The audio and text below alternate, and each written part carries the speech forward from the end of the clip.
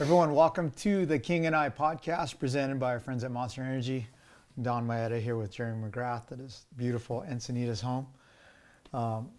Between shows, you were showing us the house, and all I could think about was your daughters, Bergen and Rowan, like growing up in this house, right? Like, you showed me that like playroom. Yeah. It used to be their toy room and everything, and now it's like sophisticated toys in there or whatever. It's more like a school desk room now. Yeah. But like, what has it been like for you? I mean, for me, I'm very thankful for my career that I've had. Right. And the autonomy I've had with my career because, you know, as a magazine editor, I could do my work at night or whatever. So like growing up, I never missed any of my kids' youth. You know, like I got to go all their games. Right. Soccer games, and like especially Megan, my younger, I never missed one high school game. Yeah. And so that's cool for me, right? I was able to do that. And it will provide them a comfortable childhood, you know, and get them whatever they want or whatever. Absolutely, but I mean, yeah. But dude, for you, that's like that level times 1,000, right? Like, do you ever think like, man, you know, all this racing stuff was amazing, and like, look what the life you've given your wife and your kids. Yeah, it really is amazing, and I've said it before that, you know, having a racing life and then having a successful racing life is, you know, something I never dreamed of, right? So it's provided me a lot more than I could have ever imagined. Being able to be home for your kids is something that you can cherish. You know, a lot of kids don't have that option with their parents home all the time, or maybe flexible schedules at least. And you know, growing up, we didn't really have. Like we didn't have this life right here, right? You know, so I mean that's not how I grew up. So, you know, it's great because I can provide, and you know, you can look from the outside and go, man, this is such a cool place to grow up, so big and all that stuff. But you know, it's not really about the house. It's really about the relationships you have with the kids, and we have a great relationship with our girls. We love them to death. They love hanging out with us. We love hanging out with them. And it's been fun, and I've been really lucky in that way. You know, but I don't know. It's hard. You don't want to spoil them, right? Even if you can. But the way Kim and I chose to have our house is, you know, our kids are the nature, you know, that's in their nature. They're going to grow up in that atmosphere, right? So, you know, I don't know. I try to keep them humble and, you know, try to inject, you know, things that how we used to grow up, you know, values and things that are important in life, and especially later in life. So, but it is tough, you know. We have a good life. I'm not complaining. The girls have a great life, you know, and we don't miss their games. We don't, you know, we go to all their stuff. They're pretty, you know, they got it pretty dialed in. And so Kim and I have to check ourselves sometimes on some of the stuff, you know, because we're like, you know, it's just coming too easy to the kids, and you got to teach them a little something. So, you know, being a parent's tough. You know, it's hard to try to instill all the values that we had. You know, things are different. Might have been different from me and you or any of us that grew up like that if our parents were, you know, had more opportunity or had a better job or had, you know, this life that we have. So, you know, it's interesting. It's interesting. We try to keep them down as much as we can. You know what I mean? Yeah. This is not normal, I don't think. How old are your kids? Rowan's 16 now. She just started driving. She just turned 16, right? Recently? Just turned 16 in December, and Bergen's 14. So she turned 14 in January. Yeah. It's funny, you know, I've got two daughters. They're much older, like 27 and 23. Yeah. But all my friends, and it's kind of like a dirt bike buddy thing, right? Like, oh, dude, had another girl. You gonna try for a boy?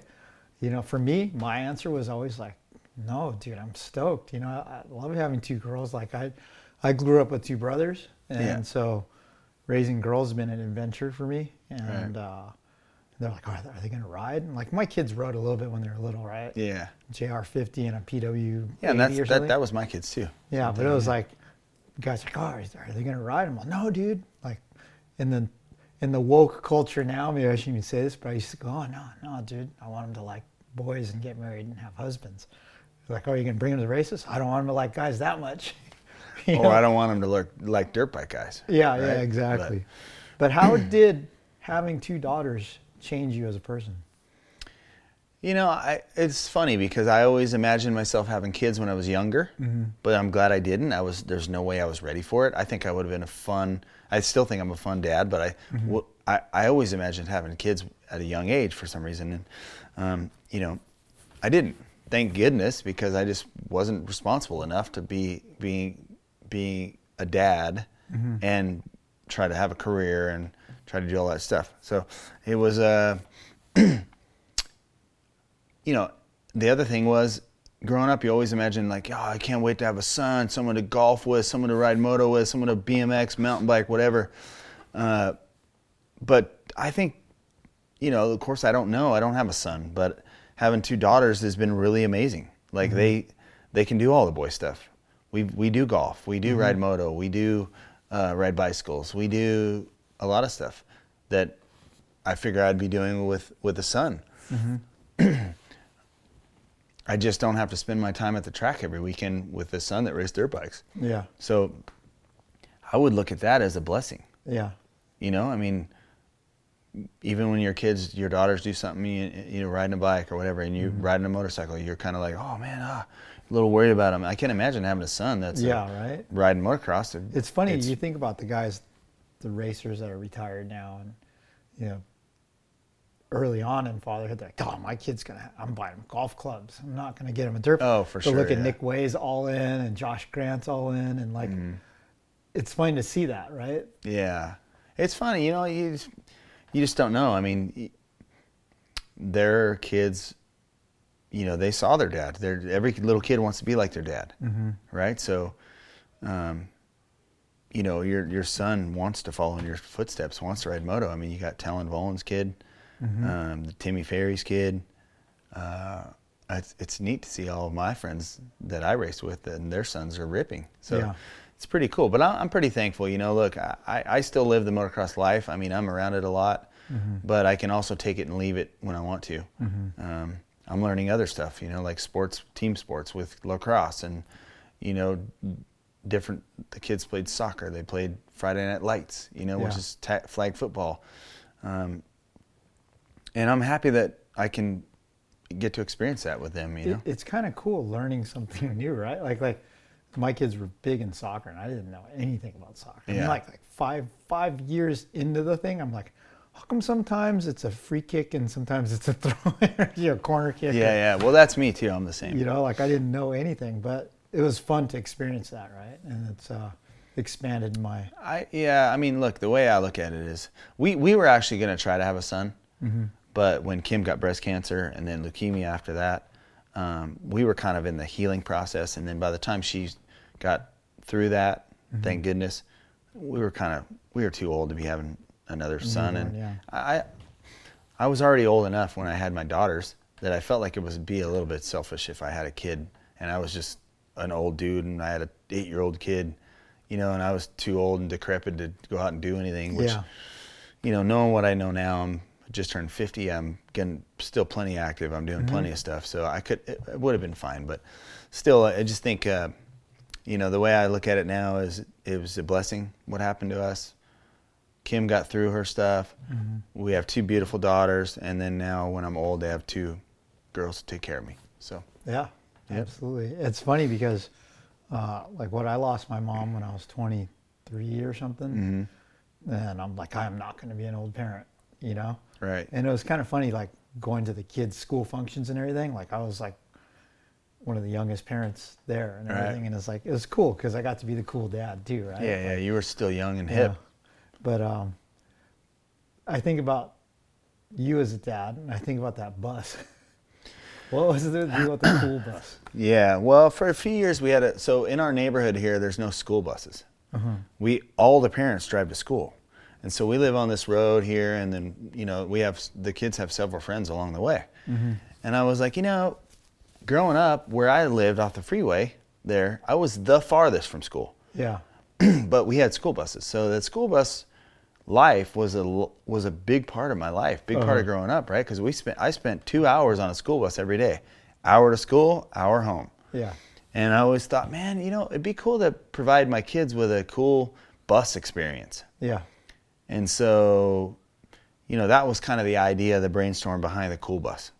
And then the cool bus came along, and really it was just for a few years. We picked up other kids, and we did it like on Fridays, and I got a really cool system in there so they like could play their music, and they were dancing all the way to school, and it was just, and then we took it like to school functions, school dances or whatever. We'd plan to have all the kids at one house, and then I would come and be the bus driver. And Did you have a uniform? No uniform, no. But it was kind of one of those things where it just started out as an idea, and then, it served its purpose. And then they got, Rowan got older, and she's like, nah.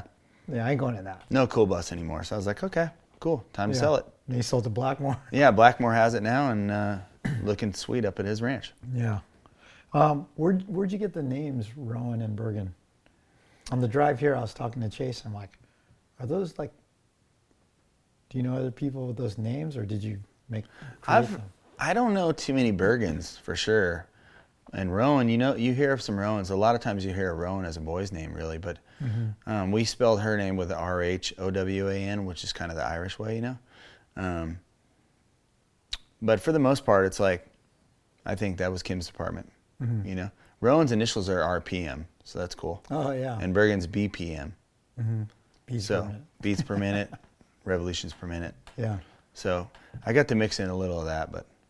And Rowan is your older daughter who races side-by-sides with you. And yeah, she's our oldest. So she raced trophy carts when I was racing trucks for a long time, probably 5 years. And now we're racing the Kawasaki, the KRX, 1000, the Terex, and in fact we're gonna go race the Mint next week. Oh wow! And it's gonna be Rowan's first off-road desert race. Yeah. So I'm gonna co-drive with her. It's gonna be 105 mile off-road desert loop. Yeah. And for the first race, I'm gonna probably ride shotgun with her. So nice. It'll be fun. Yeah, we're just trying to learn it, get started. And I've been doing all that stuff, with King of the Hammers with the Kawasaki, and now been to that race 3 different times.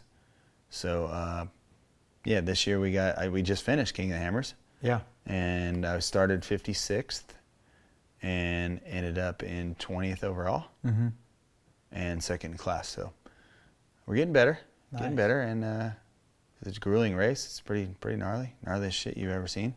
You can't believe these side-by-sides can climb rocks like this and go over the stuff we do. But it's certainly entertaining, technical, and I thought that in the beginning I would not have much fun doing it. But the more crazy stuff you climb over, and just because you're at a slow speed when you're rock crawling and all that stuff, it's really entertaining. I thought I might be bored because I'm not going so fast. Yeah. But there's plenty of desert sections too. So we're 70, 75 mile an hour on some of that. But the rock crawling and stuff, it's like it's so bitching. It's scary. It was scary when I went with you. It's not that scary. You got to get used to it. But you definitely have bike eyes, right? Yeah. You have motorcycle eyes, and I had motorcycle eyes for a long time, which means when you see something, you think like, oh, like you're riding a dirt bike, like, oh, I'm going to die. But when you're driving a car or a truck or a off-road side-by-side with big tires, you learn that you're not going to hurt yourself. So it becomes a little less scary. Yeah. So we'll get you there. All right, we're going to go into our next segment, What's Up with Jeremy, presented by our friends at ARMA. Endurance and action sports require peak performance from athletes' bodies and the proper nutrition before, during, and after these activities. ARMA recognized the void in the marketplace and created a complete line of nutritional supplements formulated especially to help athletes and enthusiasts of all levels realize their maximum potential. They utilize not only the best ingredient combinations, but clinically proven dosages. ARMA nutritional supplements have undoubtedly achieved best-in-class formulations. Visit armasport.com for more. So, watching the broadcast maybe it was last weekend, but the Science of Supercross that you work on with Callie, right? Yeah. It was one on rhythm sections. Yeah, that was this week. Talking about transitions and stuff. Yeah. And I was like, dude, that's really cool. And it was really cool to hear you explaining it and then they combine it with some GoPro or angles of the ruts and stuff, and you talked about the transitions and the body English. This whole Science of Supercross thing it's like one of my favorite things about the broadcast. How did you become involved in that, and like how involved are you in the ideas for each show? I think it was a brainchild of like, you know, Derek Natvig, and then of course, you know, I mean, it was a marketing thing with Cowie, right? And then it was sort of a really genius way to get some ad space, but make it kind of sort of relatable to the public, right? Yeah. No, it's super interesting. And, you know, look, we're coming up on our 200th, I think it's 200th show. Right. Yeah, it's pretty amazing. I mean, they go by, you know, like go by. It's been like 5 years. So, you know, how I became involved, obviously, is I'm a Cowie's ambassador, right? So I'm naturally going to be the host. I'm okay on camera. I don't mind being on camera. They need an intro guy, right? But then I started mixing in, okay, this is what we should do. Here's some ideas. The trick to the whole show is trying to relay the information to the public and get someone at home on the couch watching to be able to understand it. Yeah. And that's the trick to it. You know, of course, you and I talking moto, we can talk tech terms that nobody at home might understand that doesn't know moto, that might be watching Supercross. So that's the trick to it. But recently, you know, I was the intro guy for a long time. Then last year we did a segment with Cameron McAdoo where we were on the track and talking about corners and different lines.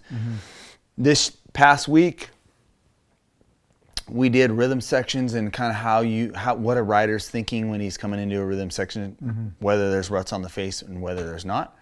So it's just kind of like trying to get the little insight of what the riders think. And I mean, I loved this last week's segment because I got to be a little more involved. And I like how you're on the track and you're like showing. And so we've already got plans to go to another event to get on track and do another couple episodes. And I think those really work best at least when you're talking about moto stuff.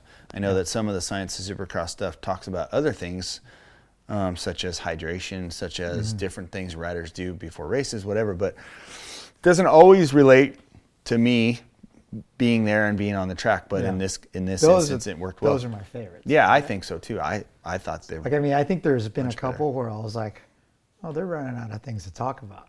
They're like, had some doctor talking about like how the brain processes something. Right. And we went to that doctor in Dallas. That was in Dallas. Yeah, but still, I was kind of like, it's a little sophisticated. I don't know. But the stuff like this most recent one was really cool. Right. I mean, you know, as you know, being a motocrosser yourself and a fan, that you can go, there's so much in depth you can talk about. We can talk about the same corner 5 different ways. Yeah. Right. So we have shows upon shows. It just depends how deep we want to get into it, you know. Yeah. So it's exciting. Kawasaki's done a great job, and Derek and Pam and Brent, the team we shoot with, you know, we have a lot of fun. We go over scripts and different ideas. We talk about ideas of what we should shoot. Mainly the subject matter is Derek. But when it comes to life, we talk about how to talk about it. You know what I mean? So hardest part for me is just remembering the scripts because, you know, it's all by memory. So luckily I don't have to remember 2 or 3 or 4 paragraphs or a whole segment of anything. We just do it a little bit at a time and it works out. Yeah, it's funny about the way you're explaining stuff, right? Through the years working as a magazine editor and writing like these how-to stories and everything, there's like so many writers that are just like fast and talented. It comes natural. Don't know how to explain it. They don't know how to break down the technique and explain it and teach someone or to analyze it. But that's definitely a gift that you have. Well, I didn't really know that. I mean, luckily I'm not afraid to talk, right? So I didn't know that trust me, when we first started, the trick to it was trying to figure out how to relay the information in a very simple way.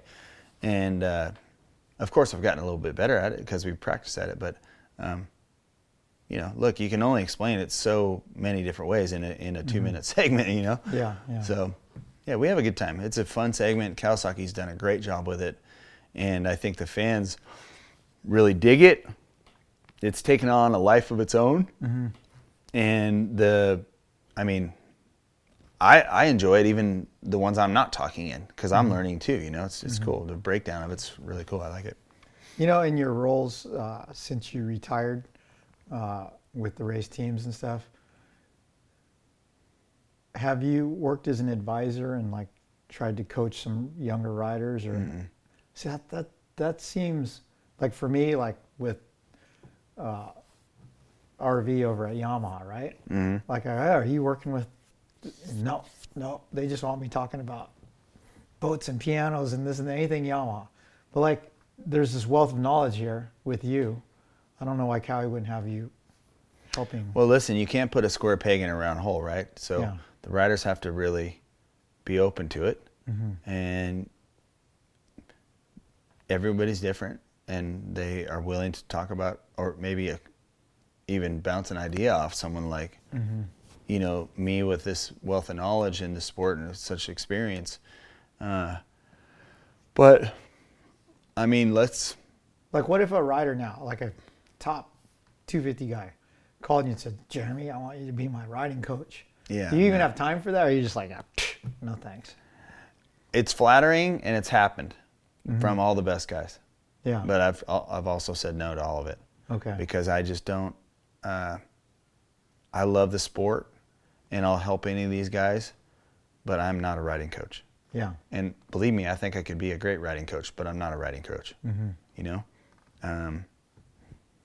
I enjoy it. Like, I've been out with different guys and helped them with stuff. And in fact, there's a few calling now to talk about starts and things that I was good at too. So there's some of that maybe in the backdrop working a little bit right now. But, these guys have a lot of confidence. And granted, they're a lot faster than I ever was at this point. You know what I mean? So maybe some of it applies, some of it doesn't. But I tell you what I do have over a lot of the guys is my mental strength. Because I always thought that was my most precious talent that I had, is the headspace that I could get in. So, it's neat when they call, but I'm not knocking it. I'm just not a riding coach. Okay, what are your thoughts on your arm of partners, right? Nick Wey and AC. Like, Nick is a coach, right? Right. Like, people could never argue with you as a coach, right? Like, oh, look what he's accomplished. Look at all the titles, 72 wins. But like Nick, he's a great coach. Right, but is Nick a riding coach, or is he a trainer? I think he's both, right? Right, he's a little bit of both. But I mean, you look at a guy like AC who works with Nick, right? Yeah. AC's accomplished, title-wise, race-wise, more than right. Nick did. But Nick is got that personality, right? Where his wheels are always turning, and he's able to break down things. Right. He's great at it. Yeah. Yeah.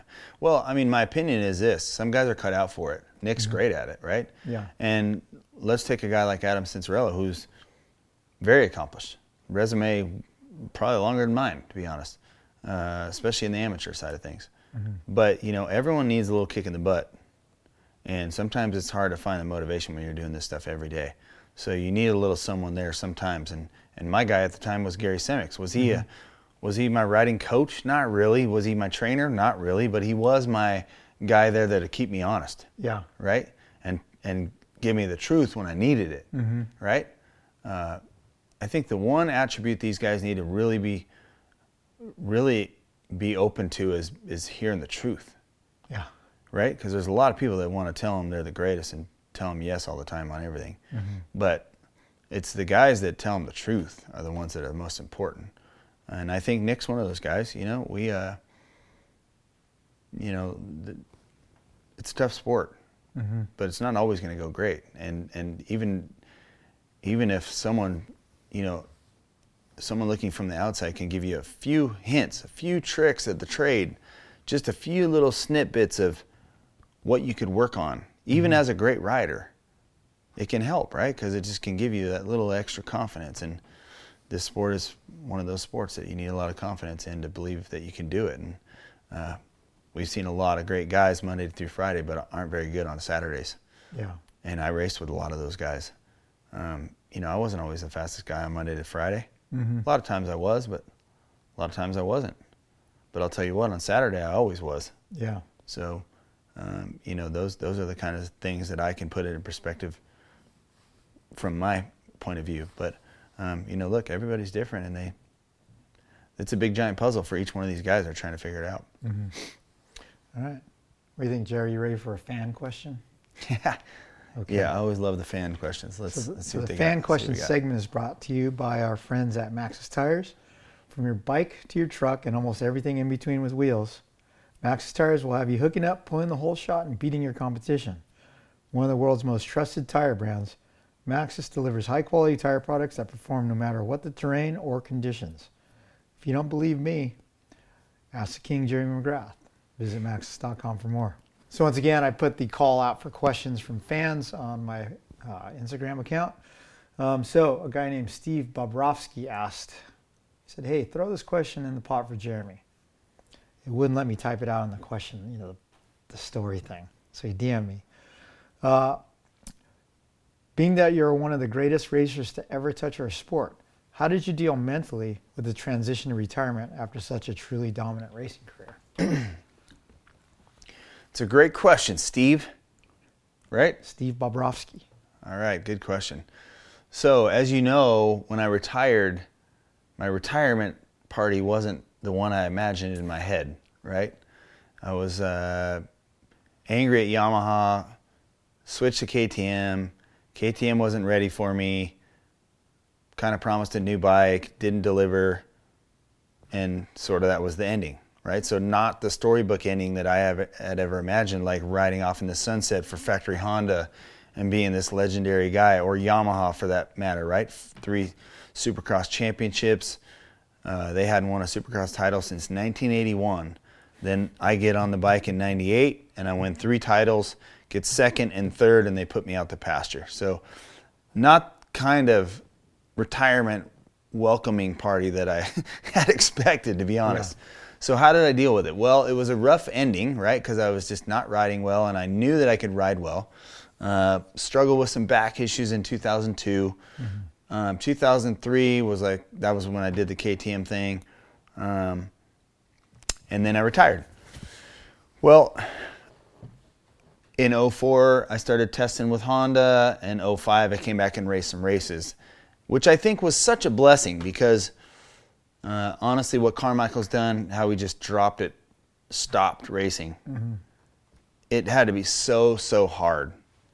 I was still getting my riding. I was still loving riding. One of the things I promised myself was that when I quit racing, I didn't want to hate my motorcycle. And I think I held true to that promise. Even though the situation wasn't great when I retired, I still loved my motorcycle. So I was still riding every day and riding like I was going to race. Mm-hmm. And things got pretty good. In 2004, me and Kehoe were doing some stuff with Honda. I was testing for the race team, riding Supercross. Fonseca was there, Andrew Short, Trey Kennard, I think even when he first got there. So it was really, really a cool time. Mm-hmm. I was able to get my fill racing, and then in 2005 and 2006, get to race a little bit. No pressure of points championships, just go out and have some fun, try to race. And ended up getting a couple fourths, 2 or 3 years retired, right? So for me, that was like a win. I was like, okay, people know I can still ride. Yeah. Now I can put it down because I went out on my own terms. Mm-hmm. And I wasn't winning races, but there was, Reed, Carmichael, and Stewart. Mm-hmm. 3 of our greatest sports champions that were in the race, and I was finishing 4th. I did 4th 2 weeks in a row to those 3 guys. So for me, I was like, that's a win. And I get the whole shot award, right? So I would lead laps and then get 4th to those 3. So I was like, all right, now that's a good way to go out right there. Yeah. And so I was able to put the sport down slowly. Mm-hmm. I think I would have had a hard time maybe having to stop instantly. Yeah. And I did. I think most of the most frustrating part was that I couldn't show that I could still ride and walk away on my own terms. And I think with the Honda situation in the 2000s there, I got to really wind it down on my own terms, and I think that was important. You've seen a lot of guys come back and race after they retire and have a hard time with it. So luckily for me, I still had, I have great relationships within the sport. I was able to hang and ride and go to wherever place I wanted to go and do all that. So it's been fun. I'm just lucky to still be in the industry, still be able to work, because I just don't know what I'd do if I didn't have something to do. Yeah. I love being a parent, but I love the sport so much. So, great question. It was nice. I think that I was really lucky in a way that I got to put it down slowly. So, you know how you hear about like stick and ball sport athletes or, other extreme sports, like guys retire and then go through that like depression of not being in the spotlight or anything. Right. Like, you don't seem like the personality type that would be depressed about not being in the spotlight, because the spotlight follows you wherever you go. Well, look, it's not like I walk around like wanting everyone to follow me where I'm going. It's nice. It's great that I've had such an awesome career to have that happen and make great relationships, good friends all over the industry. And everyone seems to pay attention with whatever I do, which is nice, but it's not on purpose. I do miss racing at night with the lights on. Yeah. There's no better feeling than Supercross and come flying out of that gate and leading a race in front of 60,000 fans. There's no better feeling than that. So I do miss that part of it, but I don't miss the work that goes in to do that. I don't, look, I went riding, a week ago, and I hadn't ridden in almost 6 weeks. So and I wasn't like jonesing to ride.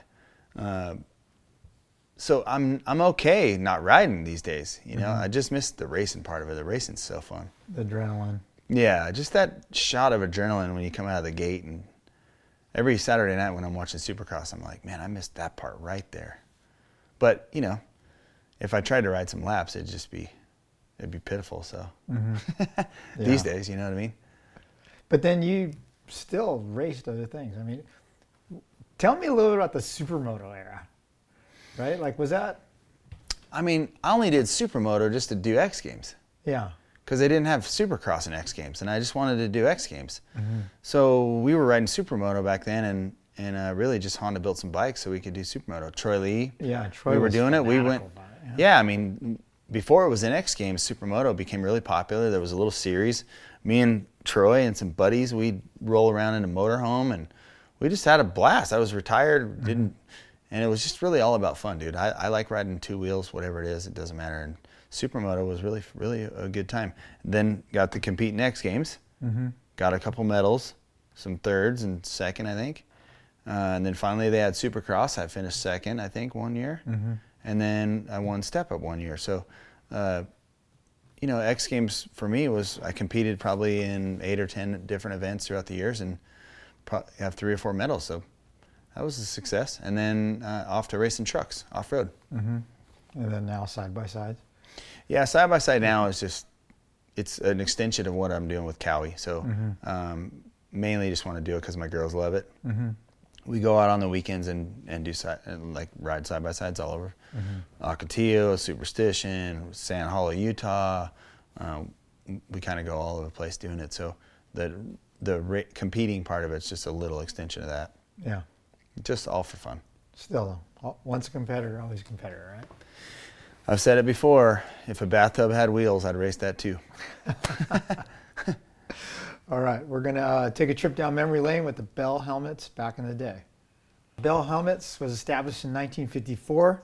They're the makers of the Moto 10 Spherical and the choice of professionals like Eli Tomac, Cooper Webb, our own Jeremy McGrath, Dylan Ferrandis, and Pro Circuit Racing. The Bell Moto 10 Spherical is the official helmet of the Life on Two Wheels vlog, and sadly, I've put them to the test several times. So visit bellhelmets.com for more. So during our trip down the McGrath hallway of motocross legends, we came across the Dingleberry helmet. This is a Moto 8. Moto 8. Or no, that's a 7. That's a 7 because the 8 was more square. So Moto 7. Yeah, maybe 7 because look at the liner. Yeah. Remember the old school liner right there? Moto 7. Yeah. BC Ethic. Remember those clothes? That was clothes Ty. or shoes? That was Troy's buddy, Ty. Yeah. That was cool. So a lot of cool things on that helmet. I mean, the Mazda sticker even.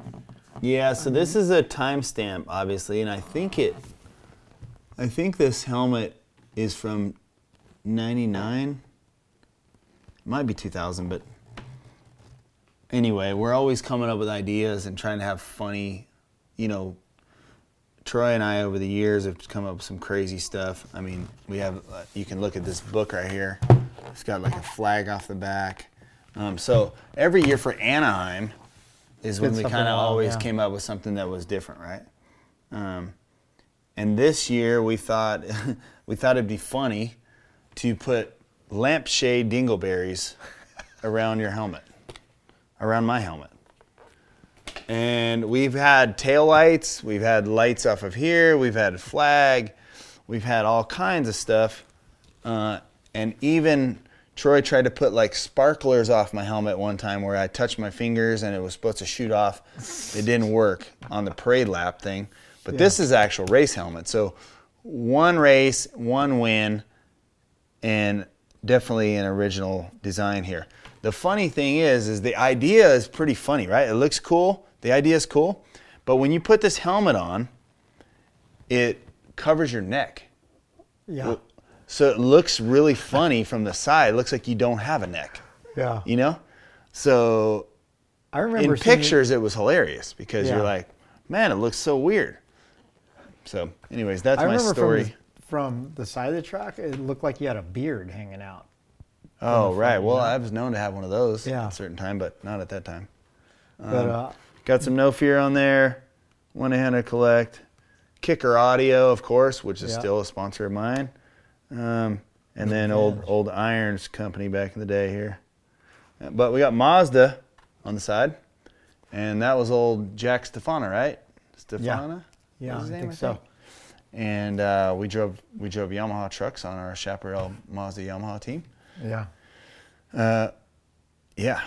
That was quite a non-endemic sponsor to have. Was that? Well, we had both of them, right? 1-800-COLLECT was MCI, which is a big phone company, and then we had Mazda. So yeah, we had a couple sponsors that were non-endemic. Yeah. Oh, BC Ethic under the visor, which made like go-out clothes, which was kind of cool. Clothes. Vegas. Back then we were doing movies and had premieres and all that, and you had like Vegas clothes, man. Remember we had the spy sunglasses with the yellow lenses and all the Vegas orange lenses. Me and Button and Phil Lawrence and going crazy, and the white frames too. Yeah, white frames, like custom painted frames. Yeah, we have some wild. Yeah. When you were racing with that, did you saved it for the night show? Or you didn't ride practice with it, right? No, just for the night show. So, had you ridden with it previously? Did the little Chingus things hit you in the neck? No. Was it bothersome? No, I didn't notice. They're so short, really didn't notice. Yeah. And when you're going at speed, they're probably like blowing back. Yeah. Right. So, yeah. So you don't really notice. There's none in the back. So. Now, I'm sure there's people out there, kids that went out and put dingleberries on their helmets right after that, right? Because maybe. I remember when you popped out with the American flag on the back. The next day at Paris, there's already kids with American flags on the back of their helmet. Yeah. And then the taillights. Right. Taillights here. The speed fin. When Troy put that on my helmet, it was like they were.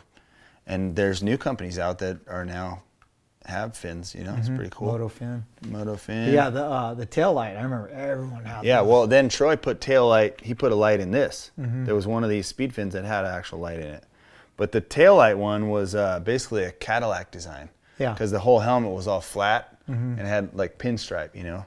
So that was one of my favorites. Was that one of the meetings you look forward to the most? Was going down to Troy's before Anaheim and conceptualizing your new Bell helmet? Yeah, I mean, it really was. Troy and I still do that today. Yeah. Like we get in there and come up with funny ideas and whatever it is, We would have a year's worth of stuff to look at, and like different stuff in the world that would come out, and you're like, oh, hey, what about that, and this is popular now, and it was always a really fun time. I love hanging out with Troy. He's like one of my best friends, you know. So even today, like we go ride mountain bikes and we drink beer afterwards and we laugh and we like any kind of idea. The greatest part for me is that Troy's career as a painter and my career as a racer kind of paralleled. At the same time, yeah. Yeah, like in 1990 when he had Wardy and Chicken, he was just getting started. He was in the hangar airport over at Corona Airport. Yeah. The hangar over there. And so he grew in popularity and business as I grew in racing. And we always say this to each other, like I helped shape Troy Lee because I was winning a lot and we were doing all this crazy stuff. And then he helped shape my image, right? Because I was always known as having the helmets and all the cool stuff. So, you know, who doesn't get along with Troy? He's one of the greatest guys in the industry for sure. But obviously super artistic and really was very monumental in my career. Yeah. How cool is it now that like at 50, right, retired for, you know, this long, you still have a replica Bell helmet, like the new Moto 10 McGrath. I've seen it. It's coming out. It's cool. But like, there's kids still buying your helmet. Well, you know, they always say it skips a generation, which luckily for me, it never did. Right. So, again, part of the history of all these helmets is a lot of them only were out once or just for a few times. So there's plenty that we can choose from. And you put this paint job on a current helmet and it looks amazing. Still looks good. So, you know, of course, if you look at my old helmets, the old replicas that Bell made that were similar to this, the process was not very good. Right. Really, but they've now gotten really good. So they can almost make a graphic look like a paint job. And so, you know, Bell is one that's leading the way when it comes to that, the graphics. I'm still obviously thankful to be part of the company, part of the team, and part of the history.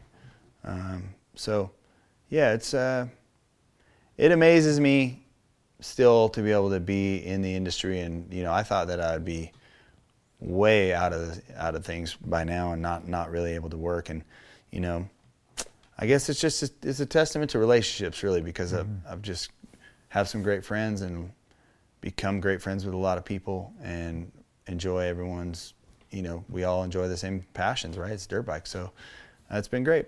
Yeah. It's been a fun journey to watch you take. Yeah, I don't know. I just hope people don't get tired of 50-year-old guys' paint designs. So right. I don't think you will. Cool. Yeah. Well, guys, that wraps up episode 4 of the King and I podcast presented by Monster Energy. Thanks for tuning in. Be sure to like and subscribe, and we'll see you next time. Cheers.